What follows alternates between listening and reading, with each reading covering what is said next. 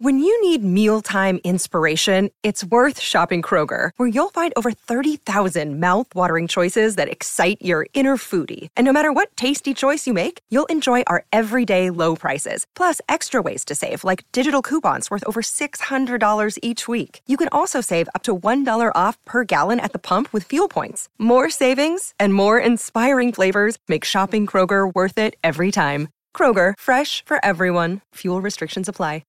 We're 27 minutes away from 10 o'clock on SENZ right now. It is the mail run, and loveracing.nz's your home for everything thoroughbred racing, including all sorts of ownership opportunities. Now, I imagine there's probably nobody listening right now that would be on the same sort of ownership level as who our next guest works for, as far as Yulong Invest, and what the Zhang family have been able to do for a wee while now, but especially in recent times, in picking up some of the most sought-after bloodstock, literally globally. Sam Fairgray is the Chief Operating Officer of the program at Yulong Invest, and he's on the line with us now. He's been good enough to join us, and I rang him when he was knee-deep in a sale somewhere the other day, Sam, so I'm really grateful you took my call, and I'm grateful you joined us this morning. How are you doing? Good morning, Louis. Good, thank you. Yep, excellent. Now, you've obviously got plenty on, and you guys are working a pretty busy operation. Can you just give us your backstory, mate, and how you've ended up working with such a elaborate program? I went to school in Auckland at Auckland Grammar, and then left school and worked at Raora Stud, which was the Fisher family in Tamaki, and then moved over to Australia and worked for Arrowfield Stud for 16 years, and then had a couple of years working for Newgate before shifting down to Victoria and starting with Yulong. Hey, morning, Sam. Michael Guerin here. Mate, thanks for joining us, and congratulations on a Herculean week. Let's talk about what you guys are achieving there. And, of course, you're working with another wonderful Kiwi in Harry King, among others, for Mr. Zhang. You've got that many horses there now, and it seems that every sale, whether online or physical you go to, you're buying at the top end of the market. Is there an end in sight to this? I mean, how much longer can you keep buying $1 million mares before Mr. Zhang says, I think we have enough horses, boys? Yeah, hi Michael. We're sort of aiming to get up to 800 broodmares, and Mr. Zhang's setting the aim of building a really elite broodmare band, which we're well on the way to. Built around what the Yoshidas have been able to do in Japan with Shaddai and Northern Farm up there, where they've sourced elite broodmares from around the world and built up their genetic pool to make them one of the strongest jurisdictions of racing in the world. You have purchased some very high-priced New Zealand mares, the biggest one obviously being Melody Bell. Is that in any way a little bit of a Kiwi bias, or you love them, or you're more aware of some of our horses? Obviously not Melody Bell because everybody knows her, but you're more aware of the Coventina Bays and those type of horses, or even a one-win horse like a Diamond who you bought, that you're more aware of those families, Sam, because you are a Kiwi, or is it also about diversification of bloodlines so you can have some outcrosses? It's the diversification of the bloodlines, as well as there's some very good families that have been built over time and New Zealand, and obviously Melody Bell is Marie Lester's family, which she's built up over time, and we've recently, the late Sir Patrick Hogan's dispersal, we bought some of his really nice families. So getting those bloodlines that have been built up over years, and they'll continue to produce great racehorses. Baggy Green on Trivier, Forbidden Love. You can actually go, it's just quite neat, to the website and click through them and see their resumes. A lot of them were very, obviously, we've been friendly with before as far as punters. We know that a lot of these mares. I guess, when did this ambition begin for Mr. Zhang, and were you involved, or did you get brought in, Sam, to help execute a plan? So Mr. Zhang came out to Australia. His daughters went to university in Melbourne, and he came out and went to the Melbourne Cup in about 2010. And from then, he sort of got the interest, and he started to race a couple of horses, and then bought a couple of broodmares. And then I joined Yulong in 2018, and we'd recently just bought a new property up at Ngambie, and Mr. Zhang wanted to turn that into a stud farm, and we built stallion facilities, and then acquired some neighbouring properties where we've continued to build and develop. And his goal was to get up to possibly have 20 stallions and 600 broodmares, but the broodmare numbers he's jumped that up a bit. But obviously maintaining the quality is the key, and being able to support our stallions and give them every opportunity. Can I just inquire as to what's the motivation, as far as you're aware, for this? Is it competitive nature when we talk about wanting to be the best and you want to be the biggest and the best, or is this a personal project for Mr. Zhang? It's a personal project. He is very passionate, about the horses. When he's at the farm, he's out walking around the horses. He'll be on the tractor. He'll be fixing pipes. He really loves farm life. He loves being around the horses. He's a very good judge of a horse at a physical type, and he knows what's happening all around the world in the racing industry. He's very across it all. So it's very much a passion of his, and he just wants to be able to enjoy it and have some success on the racetrack and enjoy breeding some nice horses. Sam, we have to ask this because people listening to this would say, who's this Mr. Zhang? I've never heard of him. And obviously he's not a guy who started out rich. How did he make this much money? So he's self-made. He has coal mines in China, and he works extremely hard. Obviously, a very intelligent man, and he's just built himself up over time. He's only 52 years of age, so he's going to be around for a long time. And he's just a very successful businessman.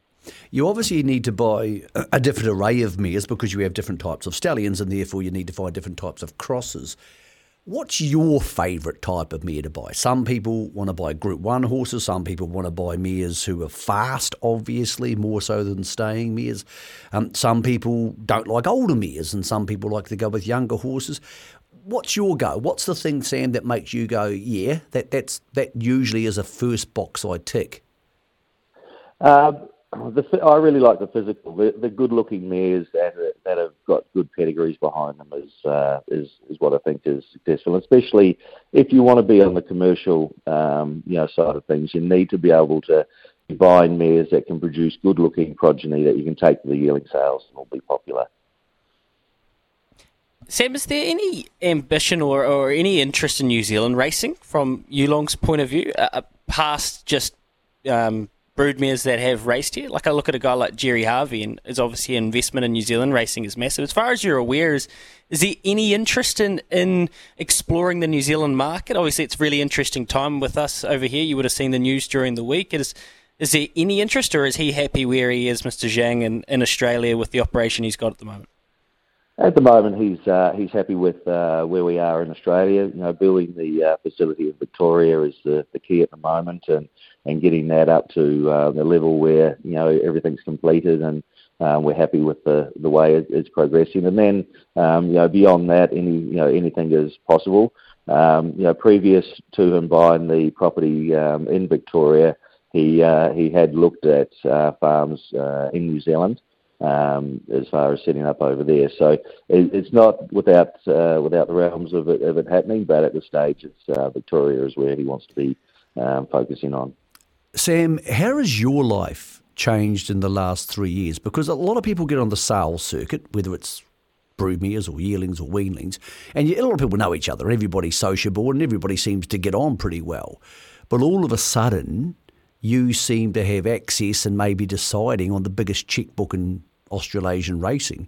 Does the phone ring a bit more? Do people sidle up to you at the sales, or are people, shall we say, more excited to see you than they might have been 5 years ago? Yeah, certainly. Obviously, with the growth and so on with Yulong, there's a lot of people that can see the vision of Mr. Zhang and want to sort of jump in and try and get on board with that. But the reality is we just keep on keeping the systems going.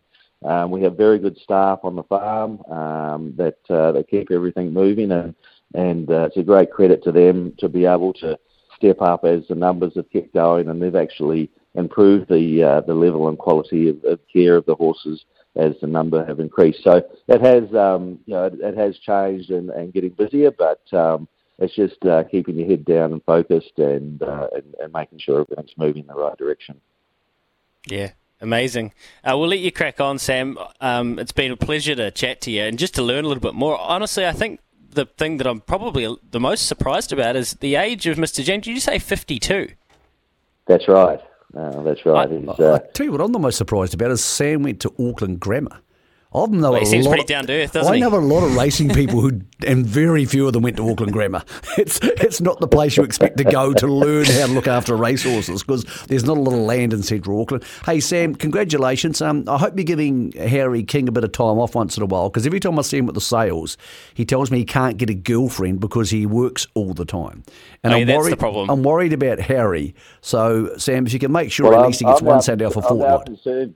I'm now concerned because he's got a girlfriend. Does that mean he's slowing down working? Well, hey, Sam, it's called the internet. That's what it'll be. Mick, you might have done the young lad a massive disservice there. We'll quickly wrap this one up, Sam. Pleasure to chat. Good as gold. Thanks, guys. See you. Fascinating. I wouldn't have picked that. An Auckland Grammar boy. And they're not picking on Auckland Grammar people, but there's not a lot of, shall we say, hands-on farm working breeding experts who went to Auckland Grammar because it's probably not what they specialise in. Can I rattle through a couple of these mares for yourself and everybody listening, Mick? Because I'm on the website and my jaw keeps dropping every time the slide goes. So Baggy Green, who we know has produced just an unbelievable range of stars, including Tefane, who, by the way, is on this page. We've got Fox Play. Remember Fox Play? Forbidden Love. Glitzerbeel. We've got but plenty from the Northern Hemisphere that you might not be aware of. Graceful Glamour. Well, we've got Melody Bell, obviously. Obviously, Melody Bell. Now, Yulong was involved in the bidding war, I believe, for Avantage that Cornwall ended up winning. I started to play early and I think I jumped out about 1.6 million on Avantage. They were underbidders on Avantage, who obviously went for 4.2, I think it was, to Coolmore. And usually when you get these big ticket mares, often it's them and Coolmore at the top end of the market. But Coolmore basically bought what they want about 2 or 3 years ago. And now, more often than not, when they get beat by Yulong. Yeah, and that makes perfect sense when you talk about that sort of investment. Ice Bath, Isotope, Miss Sentimental in her time. I mean, this is amazing. And I think the thing that's jumped out about the age of 52, self-made man, coal mines in China, this money's not drying up. And also, he's not going away. There's a long time to go when Yulong's going to be at the top of the game with a broodmare ban of 800 of the finest mares in the world, essentially. A lot of people, Louis, don't understand the dynamics of what happens here is when you've got a stallion, you've got to support it. So a lot of people, for example, say Tavachi comes to Waikato and they sell shares in him. Once you've got a share, you need a mare because you can sell your service fee, but you need a mare to breed from them. Now, if you own the stallion, you might need 30 or 40 mares because someone's got to support these horses. So, for example, they own a Tagaloa and those sort of horses who people don't think of because they also own Written Tycoon. So you think about Written Tycoon, but you don't even think about Tagaloa. And they need to find 20, 30, 40 mares to put to Tagaloa. So what you're finding is the broodmare market's so hot because the people who own all these stallions, and there's stallions standing in Australia you'll never hear of. And they go, well, I've got to support this. I've got to support these. So what they go is they're fighting each other to get to these mares because if you don't get good mares, very rarely can you produce a successful stallion, and therefore your investment goes down the drain. So it's a fascinating, almost self-feeding market. It's again, you and I often talk about the ecosystem. Well, this is the really top end of the ecosystem, and I'm really not that I know Sam, but he must have done a hell of a job to be in charge of what's now close to the biggest machine in Australasian racing. Maybe after Kieran Ma, because they tell me Kieran these days has got 1,000 horses.